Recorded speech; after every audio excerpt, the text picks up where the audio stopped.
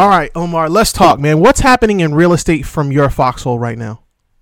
Hi, man. So, it's the same old story. When Mm, there's lots of money, there's not a lot of deals. When there's lots of deals, there's not a lot of money. Story of my facts. life. So right now, rates are up. A lot of guys, at least in our space, because we develop plus acquire like Okay. 100, units plus minimum, multifamily types assets, right? So I acquire new, I buy Class A, I buy Class B. Right. Basically, a lot of it is capital markets driven. Rates have gone up, deals aren't penciling. And a lot of guys that were really good at marketing, but not really good at operations, Right. well, the chickens are coming home to roost, basically, right? Mm, Because for the past 5, 6, 8, 10 years, you could just be really good at marketing. If you kind of screwed up and could be bailed out, right? I mean, that's basically a right. nice way of saying that. But now what's happening is people have suddenly uh, realized that, God, the laws of gravity and the laws of math apply to me as well. So people who can punt are trying to punt for as long as possible, just because nobody wants to sell in this market, right? Right. But people who can't punt are slowly coming to the realization that we have to bring these deals to market, and we just don't have an option. Okay. It just depends. It depends where you are and how long you can hold out for. So then, how does that affect you? Because I know you're into development and you do a lot of that as well. Yeah. How does what's happening in the market affect you as a developer? Does your strategy have to change in what you're doing? No, not necessarily. It's just when some projects or a few projects that we have in our pipeline, Uh-huh. they are just going to get pushed on for later on as a developer, right? Because you're not meeting your yields, basically your yield on cost and all that stuff that you have for you, just because the rates are very high. But look, on the acquisition side of our business, which is still the bulk of our business, not a lot of deals right now, but the deals we are looking are slowly coming back to reality. Like the Got it. pricing is coming back to reality. So, look, man, it is the way it is. A lot of people complain, oh, things are tough, things are this, but that's what we get paid to do, right? Right. So, we get paid to find great deals for our partners, investors, make them a shit ton of money, make them extremely happy with us. But that requires us to do work, right? And then Yeah. to complain, I always chuckle when people say, "Oh, it's so hard." I'm like, "Yeah, it's hard. Like, what are you complaining about?" Right. Like, so yeah, I mean, it is what it is. I don't like to bitch. I don't like to moan too Right. much. I like a little bitching. But so, it is what it is. We still are finding good deals. We're still trying to transact, but sometimes it takes a little while to take, desperate people to the promised land. Right. So how did you get started in this though? Because you've been doing this for, God knows, a little while, based on Yeah. all the things I've read and all the stuff I've listened to about you. So I'm very grateful in the sense that my family is a business family. So Hmm. growing up, they're fairly financially sophisticated. So growing up, I had that exposure. Then on the finance side, I'm a CFHR holder, managed portfolios, did some business development, M&A stuff, did a lot of operations. So for me, when I got married, between my wife and I, we were making decent money. She's a physician, I was in finance. But we realized that gross wise, it looked like we were doing well, and we were. I mean, I'm Right. not trying to be ungrateful, but there's a difference between gross and net, as you know, and the in between Fact. stuff, tax stuff. Yeah, that eats up a lot. And the math I did even like whatever 5, 6, 7, 8 years ago was because look, I'm doing this for other people. Number one, so I already have the background both financially and operationally, and number two, even if I just kept our household income roughly the same and God forbid it never went up, and all we did was just save on the taxes, dude, we'd have no problems. Right. Practically, we'd have no problems. Right. So that was a big impetuous, but luckily for me, because my family is a business family, so I had exposure there, right? Growing up, I had exposure to that lifestyle, exposure to, hey, I'm not just a guy with a problem, I'm a guy with a problem who potentially has certain solutions, right? Or has access to certain solutions. And then me working within finance, running M&A, running some deals there, doing operations, again, now means I'm a guy who potentially has some solutions, but also is a good fit for those solutions to implement those solutions, right? So a lot of it is luck, I guess, because it's always luck, right? But a good portion of this is good fortune, and a Right. lot of it's hard work as well. Yeah, I was gonna say quite a bit of that has to be some level of understanding, one in yourself and two in what those things that like you identified as problems. What kind of things? Let's start with that. How do you identify what you see as a problem that you can solve? How do you figure that out? For me, what are Absolutely. the problem Or not straight up just with- you, but for yourself, for clients, for anybody who might come along. Well, I mean, we have partners and investors. I mean, for us, basically, the impetus was we were just, I mean, pretty much everybody we knew in our social circle was doing very well, Right. thankfully, right? But when you look again, when you look at gross, you look at net, there's a big difference, Right. right? Right. And it's depressing. It's really depressing, right? Yeah. Yes, The it gross is. price, you're crushing it, right? And then you get net, and you're like, well, I'm not really crushing it that much, right? Yeah. So for us, we realized, look, obviously, number one, the tax component or tax efficiency is very important.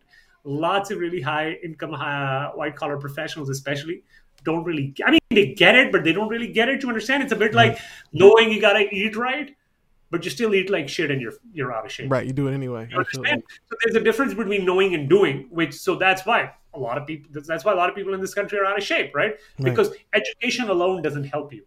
You still have to take that step. You still. It's a bit like I've got 2 kids now, right? And what I explained to them is because they're young, I said, look, you can watch all the movies or TV shows you want on learning how to ride a bike or a scooty or whatever, Right. but you still got to get on the damn thing, right? If you Yeah. don't get on it and you don't fall down a couple of times, you don't pick yourself up, you're just not going to learn it, right? So watching more videos or learning more above a certain level isn't going to help you, Right.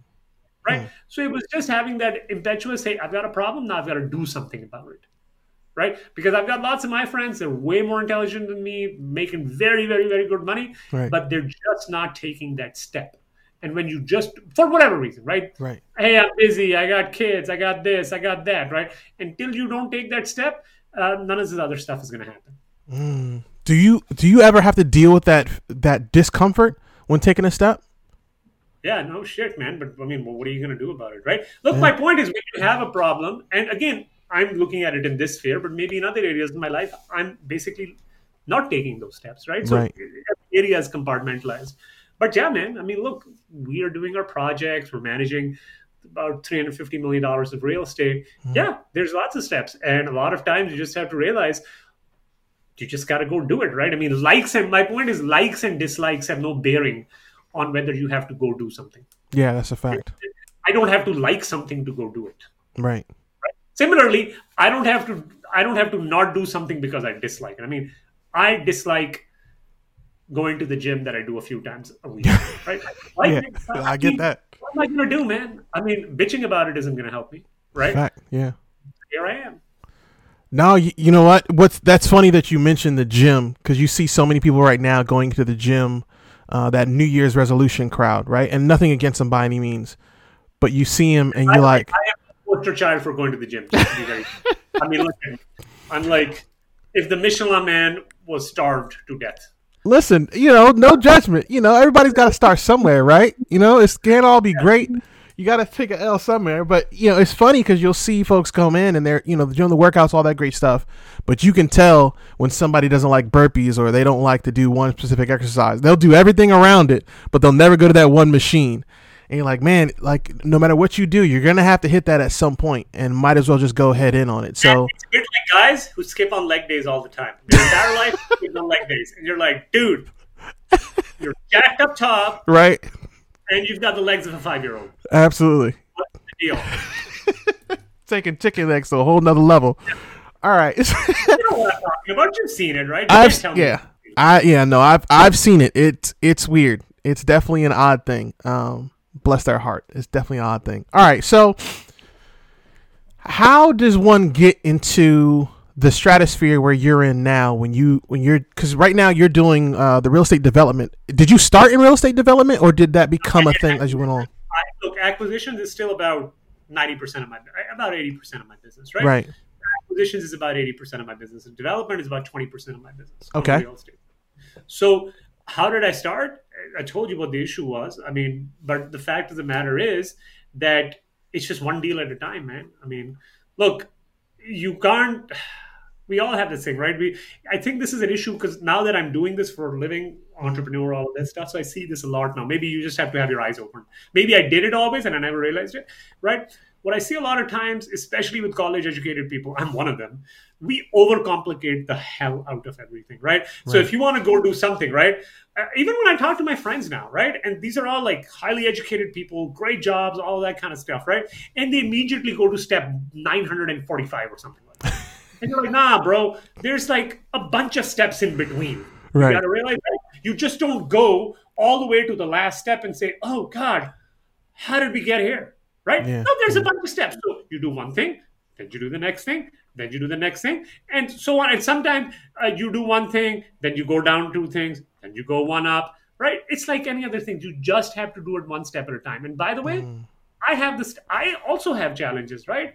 But my challenge now isn't the same challenge I had As it three was years before. ago. Right. It's a different type of challenge. But some guy who's say, whatever, 2, 3, 10x ahead of me, whatever challenge I have, it's not a challenge for him. He has another challenge, right? Mm. Because Right. he's ahead of me, or she is ahead of me. But they also had to go through the same process.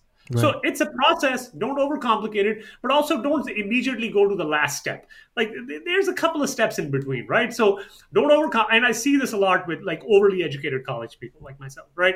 They overly complicate every single thing, and you're like, nah, bro. Look, just shut up. Just Just start. follow instructions, Right. okay? Don't overcomplicate it.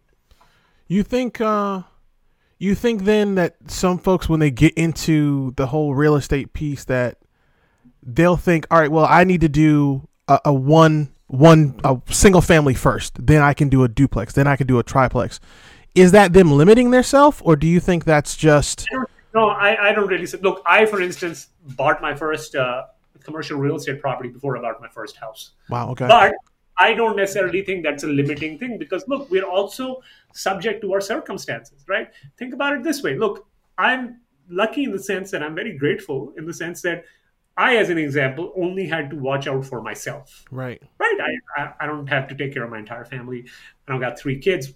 I mean, I have 2 kids now, but I didn't have 3 kids or 2 kids when I was starting out. Right. So, and I had a great job. My wife has a great job, right? I mean, we worked really hard for it, but there's a lot of things going for us, right? So, for instance, if you don't have time because you got to take care of your parents, or you have a child that has some issue and you got to take care of it, or there's a particular family issue, well, shit, start. My point is start. Right. And look, if you want to do single families, it's fine. I've never really understood why people, for instance, really like dump on single family. I'm like, look, man, cash is cash, right? That's If it's true. a model that works for you, go for it, right? For me, for us, or rather as a household, we realized, look, what the income level we needed at the bare minimum Mm-hmm. for it to be a viable business proposition for us, right? I wasn't looking to get a second job, right? So it wasn't. I don't really care about side hustles. I didn't really want any of that stuff, right? I got enough shit going on, right? So for it to be a viable business, and I was like, okay, I can potentially quit my job or career, Right. right? Which is reasonably lucrative. I don't have to like rock the boat. I'm not genius, but I'm not stupid, right? Right. For me to quit it, like the upside has to be whatever math I had in my head, right? Now, I couldn't make the math work with single family for my situation, but that's a personal situation of mine, Right. right? Because my personal life, my personal career goals might be very different. Somebody might not value, say, a certain amount of money the way I do, because they want to spend more time with their kids or families, or maybe they're more socially oriented, right? Right. So you got to figure out what works for you. So I don't necessarily think it's a limiting belief, but I do feel when you get somewhere, you always need to have an abundance mindset, and you need to keep pushing yourself, whatever that possibility is. So Right. maybe you did 2 houses, and you're like, nah, you know what? I still want to do houses. Well, try to do 5 good deals, right? Next year, try to do 10 good deals, but keep on that path of stretching yourself. Right. Okay. So let's dive into that a little bit, because you talk about stretching yourself, and I've heard you talk about this before. What's your thoughts on self-development? How do you develop and continue to develop Omar as you grow in this space? Look, my thoughts on self-development are, it's very crucial Okay. and important. All right. But my other thoughts on self-development are, most people that are selling you self-development products and services are basically a bunch of quacks and charlatans. Okay. What's really funny to me these days is suddenly we are in a society where people who've never had a job, people who've never had a career, people who can't tie their shoelaces are giving other people life advice. Yeah, Okay? that's very I don't true. really get it. It's a bit like if you took bodybuilding advice from me, right?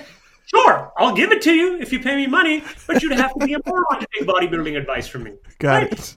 Understand it, it's not a good fit. So a lot of times, a lot of these people on social media that I see like 18-year-old kids giving advice on how to become a millionaire. I was like, dude, you live in your mom's basement. What the Yeah. fuck are you talking about? Yeah. Right? Yeah. So I'm not opposed to self development. I am very grateful and lucky that in my life, I've had so many people open doors for me that they didn't have to open doors for me. Right. Like they would get nothing out of it.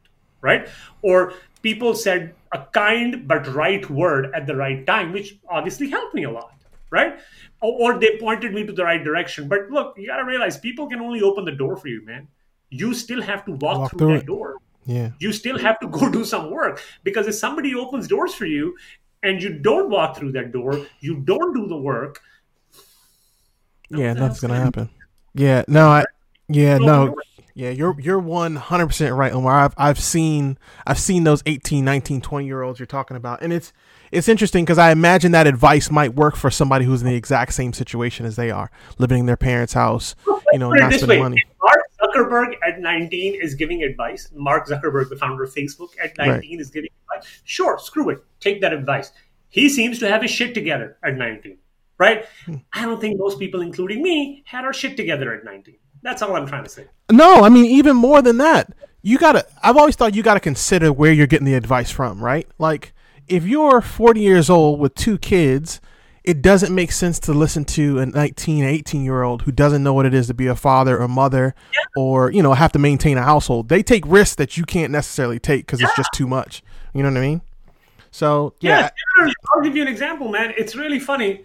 Like, for instance, most real estate entrepreneurs, you'll see either their partners have a really good job. They do. And so every time I go, every real estate entrepreneur is patting themselves on the back on how amazing of an entrepreneur they are. Right. And you're like, buddy, your wife or your husband has a really good job, so your fallback isn't too bad. You understand? It's not like they're working at McDonald's, right? And Right. you're going to crash and burn hard. Most of y'all are upper middle class to upper class. I mean, I came from that background. So it's pretty easy to say this when you have like 15 fallback options, right? But when you got 3 kids and you're 45 and you're making maybe 75 grand a year and you're behind every month, it's a different strategy you got to Right. do, Right. right? So you got to kind of use your brain a little bit. I mean, we've gone from a society where people kind of use their brain most of the time to people just going off TikTok, man. It doesn't make any sense. The TikTok solutions are mind blowing. I can't tell you how many people will say, "Oh yeah, I saw that on TikToks." I have seen videos on TikTok because, again, I waste a lot of my time on social media, right? Fair. Hey, you take $100 and you double it every month. Right. You will be worth, I don't know, whatever, $1 billion in 3 years. I was like, yeah, you know what the problem is? How the fuck do you double your money every month, buddy? Like, that's the problem. yeah. The $1 billion is not a problem. Shit, I'll spend all of it. But it's between now and the $1 billion, that's kind of a problem. Right. Yeah. And you know what? It's funny. And even in when you were talking about that earlier, one thing you said before we mentioned the TikToks and the craziness is how much of a team sport the real estate game actually is. And people don't realize, like, sometimes it's just a matter of having those conversations. But just like you said, you can lead the horse to water, but the horse don't drink. That's the horse's fault. Like, That's a horse's. Yeah, exactly. You got to go through that door. Now, when you talked about those folks you were talking to and you were learning from, how are you meeting those people? How did that go? How did that come about when you were doing that part?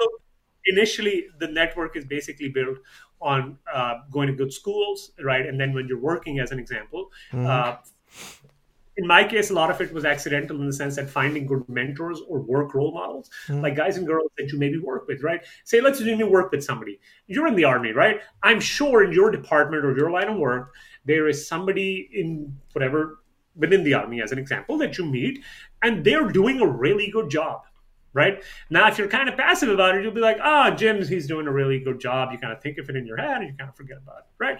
But if you look at Jim, maybe you get to know Jim a little better, right? And you're like, okay, Jim, how do you do it? And Jim tells you, well, really, what I do is every Sunday for 2 hours, I sit down, I'd say from 8 to 10 after I put my kids to sleep, and plan my entire week. And this is why on Monday when I show up, I have a list of 3 items I got to do, and I check those off. Tuesday, I already have this call. Wednesday, I have things on my calendar, right? Now, these are things a lot of times you're not probably going to know as a young person, right? So you have an older role model. And I'm going to tell you this, man, I've lived in a few countries. the amount of openness that is in America and actual willingness of people to help you, by the way. Hey, generally, like, for instance, in this country, as an example, this is not the case in every country in the world. In this country, as an example, it is not considered weird to go to somebody you don't even know. You've never known this person, right? Maybe you work with them, but you don't kind of know them, right? And go, hey, man, and it's not considered weird or awkward, right? Hey, man, I think you're doing a pretty good job. I'm not as experienced as you, but I do kind of look up to you in XYZ thing. Would you be open to going to a coffee with me so I can maybe learn more about how you're such a freaking killer at your job? Right. Right? It's not considered a weird thing. Nobody looks at you weird and looks at you like a creep or something. Yeah. You know why?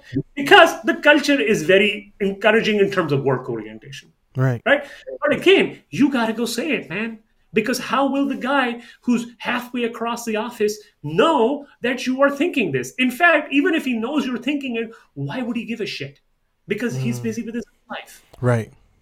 But if you ask him, hey, man, I'd be very obliged. I know you're a busy person. I can follow up with you. No problem. You tell me, would you be open to having 15 minutes of coffee with me?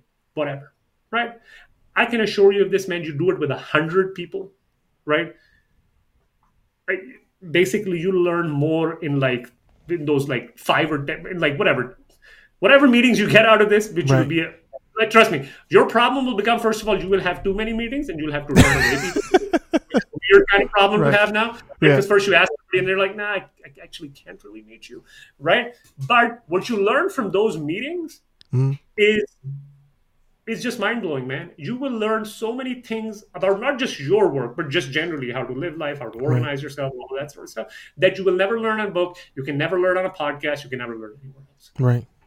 Right? Because still, when we sit down and we talk to somebody, like face-to-face when we talk, because this is kind of nice, but it'd be a lot different if you and I were sitting in the same person, room. right? Show each other's hand, maybe we go for a coffee or drink, and we shoot the shit, right? Right.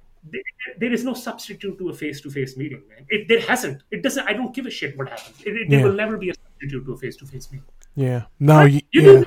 Yeah. That's 100% true.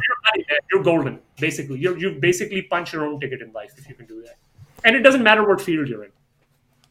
No, I think you're 100% right. It's and especially now after the whole COVID thing happened, right? We saw this huge shift in the world where everything went straight to virtual. And in that time frame, we still look back now and we're like, man, it's a whole different feeling when you were doing it virtual and when you do it in person. That virtual conference at whatever conference 2020, 21 is different than 2022 and 2023.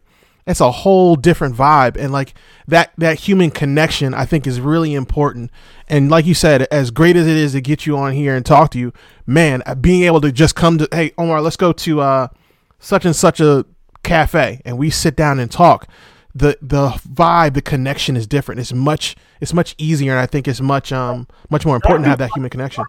Okay, hold on. Not to plug my own event. I hope I'm not speaking out of turn. No, please. Right? I'll give you an example. We are hosting a conference in Vegas, April 26th or 28th, 2023. Okay. I'll send you the information, right? But that's not the purpose of why I'm saying this, right? The whole reason why we are doing it in person, we're inviting some of the top operators. I mean, these are people who are our competition, technically. Right. But we're inviting them because a lot of these guys I actually like. I mean, in the sense that I like what they're doing. I don't like that they beat me sometimes, but I admire. We don't know. Nobody likes losing. But professionally, I admire what they're doing. I think they're doing a really good job. Right? In certain areas, they're doing a really good job. I wish I was like that in certain areas. Right? We're inviting our own investors. We're inviting our own equity people. And you know why we're spending all of that cost to do it in Vegas? Because it actually costs us more money than hosting it online. Because you don't get the same connection, man, when you just host it virtually. Now, it's cheaper. I guess more people can come, but it's not just quantity, right? It's a quality issue as well. When, say, for instance, if I've got a really good operator, right, and I'm an investor, I'm a money raiser, whatever it is, right? Now, whatever, you hear them speak, but hey, now you actually meet the guy, you shake his guy or girl, you shake their hand, you maybe go for a drink later on. Right? Or you're at an event, you'd be like, hey, XYZ, I kind of followed you. I liked you, what you do. Let's chat. Now you've got that person's email. Now that person puts a real face to a name. Right? You email them a day later. Trust me, 9 times out of 10, they'll want to talk to you. People want to talk, man. People want to talk. Well, who doesn't want to talk? Yeah, I mean that's a fact, and it's always there's a book, How to Win Friends and Influence People, and one of the things it talks about is it says people like to talk about themselves as well as get to know you at the same time. So what you do is when you have those conversations, you ask them about them. Hey, what do you do? And really dig in and ask the questions. And by the end of the conversation, you now have a true connection with that person, because now they're telling you about their kids. They're telling you about their dog that died when they were 4. Like you said, you have that human connection. Is more than just the real estate discussion. I think a lot of it, just like you said, is having those talks and having that human conversation in that whole thing. So that's really dope. That's really dope. So that conference is happening in Vegas. Good. Yeah. I'll tell Eric to send you the details. Okay, please. I'm plugging that. The reason why I'm saying this is we're spending all of this extra cost purely for, if you try to explain it to somebody, hey, you'll meet somebody, they'll be like, whatever, I can just call them. Right. And you're like, yeah, it's kind of not the same thing. Right. Yeah, that's true. Now I'm gonna be a little bit selfish now, Omar. When before we hit the record button, you and I were talking, and you asked me if I had, I believe you said, have I started talking to lenders? I want to talk about that a little bit, because for somebody who's learning a capital raise, I want to get as much understanding and be as dangerous as possible when it comes to that. What's your advice for those who are starting in a path like capital raising or even acquisitions as you are now?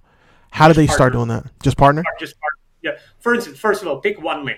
Okay. Don't make the mistake we've all made and pick like 5 lanes at one time. Okay.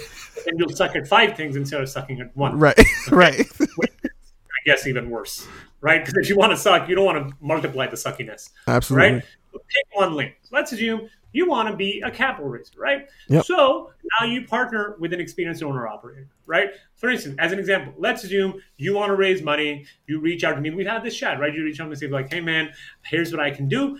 I want to raise money, blah, blah, blah. But then the big part is if you commit to something, then follow through on that commitment. So don't say, hey, I'll raise $1 million. And you got like $10, right, that you can possibly bring. So, start the conversation if somebody asks, right? So you say, okay, look, man, I can raise $300,000 between $200,000 and $300,000. And somebody might say no as an example. Hey, it's not worth it, right? Whatever, that's fine. But you're managing expectations because you always want to exceed expectations. But you got to pick a lane, man. And when you pick a lane, you got to partner with the right people. Now, look, I've learned this the hard way. Lots of us have learned this the hard way. So you don't got to learn this the hard way. Yeah. Right? I guess you can learn it the hard way, but why would you? No, yeah, that's the entire purpose of having things like podcasts and YouTubes and having conversations like you said, is to learn, not just learn what they're doing, but learn from their mistakes if you can as well. So that makes a lot of sense. Under promise and over deliver is probably the right thing. People with complementary skill sets. Got it. So how do you find people with complementary skill sets in that case then? Okay, so let's use yourself. Can we use you as an example? Absolutely, please, by all means. Okay, so you tell me what's the thing, the one thing that you feel. Not feel, okay. Actually, let's take feelings out of this. What's the one thing you actually know you're good at? Because we can feel like $1 million doesn't mean we are $1 million, right? Right. So what do you know that you can do reasonably well? It doesn't have to be world class, but you can really do it reasonably well. I know I'm good at connecting with people. So like having conversations like you and I are having, getting on the phone, meeting people in person, I always seem to do better with that connection. Matter of fact, anything that I've done up to this point has derived from some kind of conversation or some kind of meeting that I've been in with someone. Okay, so as an example, let's take this. So you're building this podcast. It's a marketing thing, but also you get to meet people, right? I'm sure you're having conversations with people. Now, how much money, as an example, do you think you can raise right now? And you can give me a range. You don't have to give me specifics. Probably, I'd say somewhere between 100 to 250K. Okay, so what I would suggest, first of all, you do is you find there's 2 ways you got to do this. Number one, it's a chicken and egg thing, right? Because if you haven't raised money, because everybody's asking, well, have you done this before? And you're like, no. And the conversation kind of stops. So what I'd suggest is you partner with an experienced owner operator. I can do this. I'm happy to introduce you to other people, right? Because now you are leveraging their platform and their experience in all of this. So somebody says, hey, Oliver, have you done this before? Be like, yes, our team has done this before. Right. And now you tell me your team has done it. Okay? So you use that as a leverage point. Right now, obviously, it's levels. But the fact of the matter is you got to pick one battle. Got it. So just pick the easiest battle you can pick when you're starting. Don't pick the hard battles, man. Got it. Pick Okay. easy battles. Easy battles, buddy. The easy win. The easy win first. Yeah, what's that Dave Ramsey thing? The snowball method or something. Do you know about that? Yeah. Yep. The snowball effect. You just pick the easy thing, right? You pick the credit card, because I hear a lot of my finance friends tell me, well, that's kind of dumb. You should pay off the line of credit card with the highest interest rate. I'm like, yeah, but you don't actually get it. Like, he's trying to inculcate a habit in you. Right. Because we're not a math problem. People aren't computers. So when you just get into the habit of just paying down the line, it's like a game. You won a participation trophy or something. I don't know what you meant, right? So you just have to get into the habit of doing things. Like, consistency is more important than intensity. Do you understand? Okay. Consistency is a lot more important than intensity. So if you can do that, and you say, let's assume you take 5 calls a day, right? But you do that for an entire year. That's like close to more than 1,500 calls, right? That's a lot better than you take 20 calls a day. Then you kind of hang out and chill out for like 2 weeks. Then you take another 20 calls. Because that's 40 calls a month, right? 40 times 12 is 480, right? Whereas you did 5 calls a day. Screw it. You did 2 calls a day, right? That's 365 times 2. It's close to 700, right? Whatever, 690 or whatever it is, or whatever. I don't know. Just do the math. You're good. I'm not doing the math. I'm not doing it. No way. Yeah, 780 or whatever it is, right? But my point is, it's a volume issue. All of these things become a volume issue. Everything. So, for instance, you create 250,000. You partner with an experienced owner-operator. You say, look, man, I hope I can do more. But at the bare minimum, I'm going to bring you 100, 250 grand. Now, I can tell you this, most people don't really need 100, 250 grand. They're not really going to give you a lot. But that's not the point. You just want to pad your resume, baby. You got to realize, you got to add momentum is very important. Right. Because you're going to talk to people in 1 month, and you're going to be like, all right. And next month, you talk to them and be like, hey, now we have this deal. And invariably be like, well, what happened to the previous deal? We're done, man. What are you talking about? We're done, baby. We're closed. Yeah, closed. Deal, right? Now the person starts thinking in his head, oh, some things happen. Right. Progress. Third time they talk to you, they're like, oh, well, tell me about yourself. You're like, dude, I honestly don't have really time to talk to you right now because we just closed 3 deals in the last 3 months. I'm on my 4th deal now. Right. Right. But so, again, I'm oversimplifying this, but that's basically what it is. No, I actually, Omar, I'm going to be honest. I don't think you're oversimplifying it because when you read, I read a lot of books. I watch a lot of videos on capital raising as I'm working to get better at it. And one thing they talk about is just what you said, is establishing that part of the conversation as you get on the phone. Like, hey, I'm excited to talk to you. I just want you to know I've got a call right after this with 3 more investors. I want to make sure I use and am respectful of your time. Let's get into it and we start breaking down. I'm going to be honest with you, man. Anytime somebody tells me, maybe because I'm in this industry, right? Anytime somebody tells me that, I basically would go, if I don't say it, the thought that goes into my head is, hey, man, I think you're a bit too busy. And I actually have real shit going on in my life. So how about we talk about it? Okay? Got it. Yeah, got it. Right? But I understand where you're going because you have to set some sort of limits, right? Right. Otherwise, you'll just be on calls forever. So how would that call? So how would that call? You think? How would that call go for you? How would you handle that kind of thing? How would you get in that first call you make? What is it? Oh, so give me an example of the situation. You're calling a guy or girl. You're looking to they've got like 400 or 500K that they just got sitting dry powder sitting on the side, and you want them to invest with you. How do I know this person? You've been introduced to him or her through a friend of yours. So I've introduced you to whoever it is. Let's assume somebody's introduced me to you, right? Yes. You got 400 or 500K, right? Right. So I'll be like, okay, I'll pick up a couple of rings. You pick up the phone. You say, hey, just say hey, right? Hey, Omar. Hey, Oliver, how are you? I'm well, thank you. How you doing? Not too bad. Still a good time for us to talk? Absolutely. Let's talk. What's up? All right. So look, Shannon basically told me that you're interested in commercial real estate and you were looking to have a portion of your portfolio invested. Mm-hmm. Now, we are primarily in multifamily, primarily value-added development. So do you have any questions for me? Like, how do you want us to go with this conversation? Yes. So whatever comes off the top of your head. Okay. So first question would be how do I know how much I'm getting back when it comes to providing you guys as funds? Okay, so basically, what we have, the deal is structured in multiple ways. Number one, we have quarterly distribution. So think of this as a dividend yield, right? Right. So every quarter, you'll get a certain amount of checks that hit your bank account, right? Now, at the instance of refinance or sale, you'll have another portion of your money. So think about it this way. 2 years later, we refinance a deal, we extract 50% of the cash, we return it to you, right? Mm, So now you get that check plus a quarterly check. To say 1 or 2 years from then, we sell the deal. Your prorated share in the deal, let's assume you owned 100% of the deal. So 100% of the sales proceeds, less fees, less basically the debt that we have on it. right. Once we pay that, will come back to you.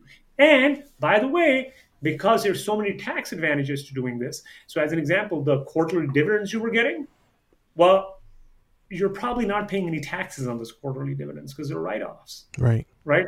Number one. Number two, upon sale, like with unlike say if you had say a share of Apple, I guess, right, Mm, and you made the same amount of money, well, if you sell that share, you have to pay capital gains tax. But within real estate, if we go use a 1031 exchange, and let me know if you want to know more about the 1031 exchange, I'm happy to tell you. If you use that tax shelter, you can take your gains, you can move it to a 1031 and not pay any capital gains on it. This is how most of the rich people are actually within real estate mm. making their money long term, because when you eliminate the 25-30% taxes you've got to pay, that's a big chunk of money that now you're putting into the next property. Got it. So let me ask you this then, Omar. How do I know my money is safe because this is the first time I'm doing this. So I'm not sure, I'm kind of worried about losing the money in this market. Okay. So just also one thing. The caveat that I want to give you here is that Absolutely. most of my investors are sophisticated investors. Do you understand? Got it. Sophisticated in the sense that they have a financial background. So Right. what I'm saying might not, first of all, is definitely not salesman 101 level stuff, right? Because Right. I'm also looking at the clock, right? I kind of have my clocks, I'm looking at it. Number two, your investors might be different, so the conversation might go. That's very true. Got it. Just keep that in mind, right? Because Of course. we all have a niche. So now tell me what you were saying, basically. So what I was saying was I want to learn. I want to understand that my money is safe. I want to make sure my money isn't in a really risky position because it's one of my first times doing this. Oh yeah, look, that's a very good question. So our basically this is a private securities offering. What we do. So all of our documents, all the paperwork, that's actually filed with the Securities and Exchange Commission as a private placement offering. So you'll see it when we send you the docs. It says private placement memorandum because it's still a private security. Number one. Mm-hmm. Number two, all of the money that you associated with one property, it's a segregated account. So think about it this way. Let's assume you've invested in 10 properties as an example with us, right? Think about this for a couple of years in, you've invested with 10 properties. Well, we cannot by law mingle funds between those 10 properties. So this way, each property is an independent island in and of itself. So God forbid, in the worst possible scenario, something is going wrong with one asset, right? Because look, bad things can happen to good people, right? If something is going bad with one asset, it doesn't infect all of your other assets. Got it. There's a big world of compliance and legislation, which is through the Securities and Exchange Commission. Then we are segregating assets because you literally have to put it in a separate bucket. You cannot move legally money between it. It's a big no-no. It's against the law. You can go to jail. And this way, when you put guardrails, you have good governance. And more importantly, when you have good experienced managers like us doing it, what happens as a result is, look, we can't promise you an outcome. Like I wish I could tell you, hey, for sure, I will know in 2 years what's going to happen. Right. I can't promise you an outcome because if I could, we probably wouldn't be on this call and I'd be really rich, right? We all know nobody can predict the future, but we can promise you a certain set of processes, a certain set of professionalism, and a certain way of doing things that's world class. But we can't predict outcomes. So, for instance, this is why if you're investing, it's still you're trying to get 15, 16, 18% returns, and that's not possible without taking a base level of risk. Got it. Close scene. Omar, that's really, just to be able to hear you go through that and kind of go, and granted, of course, like we said, every investor is different. Sophisticated, not sophisticated, et cetera, et cetera. I wanted to caveat that because, look, for instance, if you say the exact same words I'm saying, but you say it to somebody, say, for instance, who's a really rich person, right? But they happen to be a guy who, I mean, he's just not in this world, right? Right. I mean, you know them through their uncle because your uncle told you at a Thanksgiving party or something, Right. right? He's whatever. He's just not from this world, right? He's a really rich guy. He wants to give you money. You say all these things, you might as well be talking Greek, man. Right. In Right. fact, he or she probably has a lesser probability of believing you because now you are using verbiage which is not in line with them. The same way, by the way, if I was to overly break down the 10th one, break down quarterly returns, and try to explain it to some of my investors, Right. they would think I was patronizing. I was talking down to them, right? Yeah. They're like, dude, I've done this before. What do you think? This is my first rodeo, right? Right. You They feel understand? disrespected. Yeah. Yeah, but they would feel disrespected. You understand? This has nothing to do with reality. You're trying Right. to do a good job. You just have to know what audience you're talking to. Got it. Got it. Got Right? it. So No, that's that makes tons of sense. why I wanted to make that a point. Like what and again, this is not perfect. This is just off the top of my head, right? What I'm saying isn't like a push button way to get money, Right. because you still have to be cognizant to the environment which you're in. Right. I mean, Right. you wouldn't give this speech if you were at a social event, right? And somebody's like, "Hey, tell me about yourself," right? Yeah. You wouldn't go into the spiel, right? I mean, Right. so yeah, just keep that in mind. No. What you say makes perfect sense because it's just like on any podcast, any YouTube, any video, anybody who you see is out there. If you're talking to everyone, you're talking to no one. So you have to be very calculated on who you're having to talk to and what you're talking about because you don't want to, one, lose them, two, waste their time and waste yours for that matter. Like, I'm not going to go and talk to a doctor who specializes in surgery and a doctor who specializes in podiatry on just one foot, right? They just specialize feet. Those two different languages. Doctors, we should talk about. I'll give you an example. What are common features that doctors and most white collar professionals have? Physician burnout is a big issue, right? They make a really good amount of money, but they're paying a shit ton in taxes, right? I mean, if there's a doctor, I can give the example of my wife and I. I can give the examples of 10 people in my family. I mean, obviously, I say, look, if you're a surgeon, I don't actually know how to do surgery. Right. But I have 3 members of my family that are surgeons, Right. right? And I bet you, if you have kids the same age they have or you're younger, you 99% of your thoughts outside of surgery, in fact, even in surgery, are kind of the same. How do I pay for my bills? How do I give my kids college education? Why am I stressed all the time, even though I'm supposedly a big surgeon making so much money? Why am I stressed all the time? Why do I have burnout? Why do I see all these people who supposedly seem like they're having a good life, but they make 1/10 the money that I make? Right. Yeah. Right? Yeah, that makes sense. That makes absolute sense. All right. Let's talk some more, Omar. So, man, I'm just so blown. Just your thought process of some of this stuff and how simple you're able to make it. With what you've learned up to this point, what would you say is what we call your troop to task? And for those who don't know what troop to task is a military term where you're giving a soldier one thing that they need to do to complete whatever the mission is. So you're telling them, hey, we need sodas for the team. I need you to go to 7-Eleven. I need you to come back and give it to the team. That's their troop to task. Omar, what would you say is your troop to task for anybody who's listening right now to get them stuff started and get their stuff going? I mean, kind of figure out what lane you want to be in and then try to get partners around that. Okay. So if you want to be in equity raising, well, then just be there, right? It's like, what is that saying? I think it's even in the good book, right? No man can have 2 masters. Right. Right? It's a saying in the good book as well. No man can have 2 masters, right? So you can't have your feet in like, at least starting out at least, right? You can't be in everything at exactly the same time. Right. You got to pick and choose your poison, basically. Pick and choose, buddy. You got to pick and choose your battles, man. Fantastic. All right, Omar, we're going to hop into one of my favorite parts of the episode. This is, and I want to be respectful of your time. I'm having so much fun. I'm enjoying this. I'm learning so much as I'm talking to you. Yeah, I got another recording in about 10 minutes. So let's go. No worries. Let's make it fast. All right, so let's see. First question. If you could have 5 minutes in the room with someone, what would you do to impress that someone? I don't know. That's a good question. I haven't really thought about it. I wouldn't try to impress them. I mean, I just want to get to know them, but I'm not looking to necessarily impress them. Okay, fair enough. What's your background? What do you do? What's your family like? I mean, look, there's lots of guys I know that are really rich, but I'd never want to be like them. They're just miserable. Either they're miserable or they just got weird personalities, right? So, I wouldn't want to be exactly like them, but if you forced me with gun, I'd be like, hey, tell me about yourself. What do you do? All that Right. kind of stuff. Got it. Go from there. Got it. Build a conversation. I like it. Okay. Next question. What's something that you find interesting that most people find boring?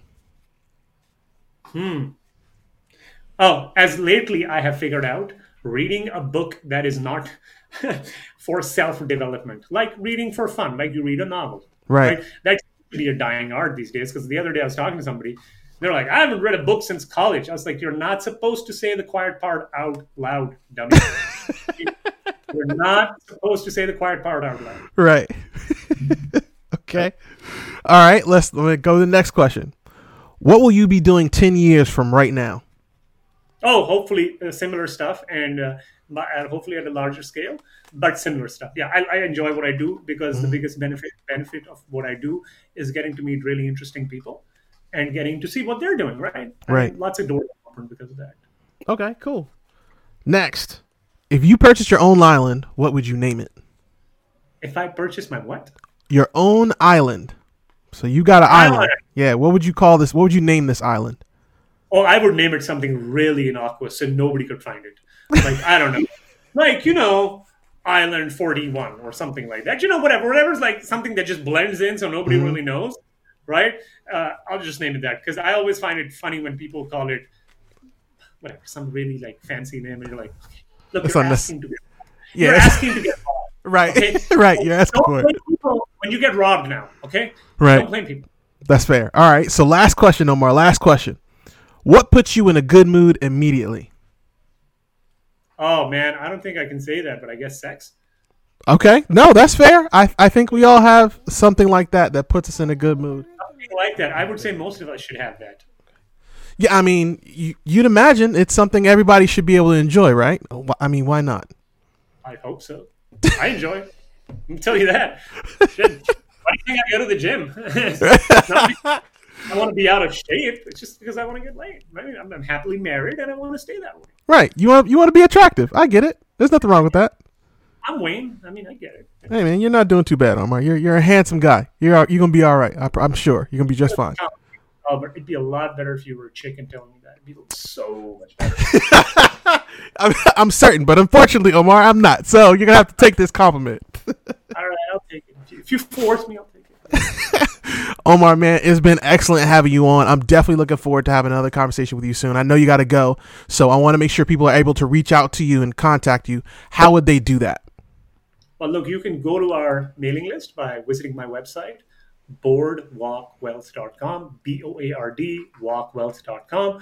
The form is right on the homepage. And if you join now, by the way, I'll give you access to my hidden mobile app with 9 hours of free passive investing courses. Again, that's at boardwalkwealth.com. Awesome. You're the man, Omar. Thank you so much. Ladies and gentlemen, better than we were, but you're not half as good as you're going to be. We'll see you guys next time. Thank you.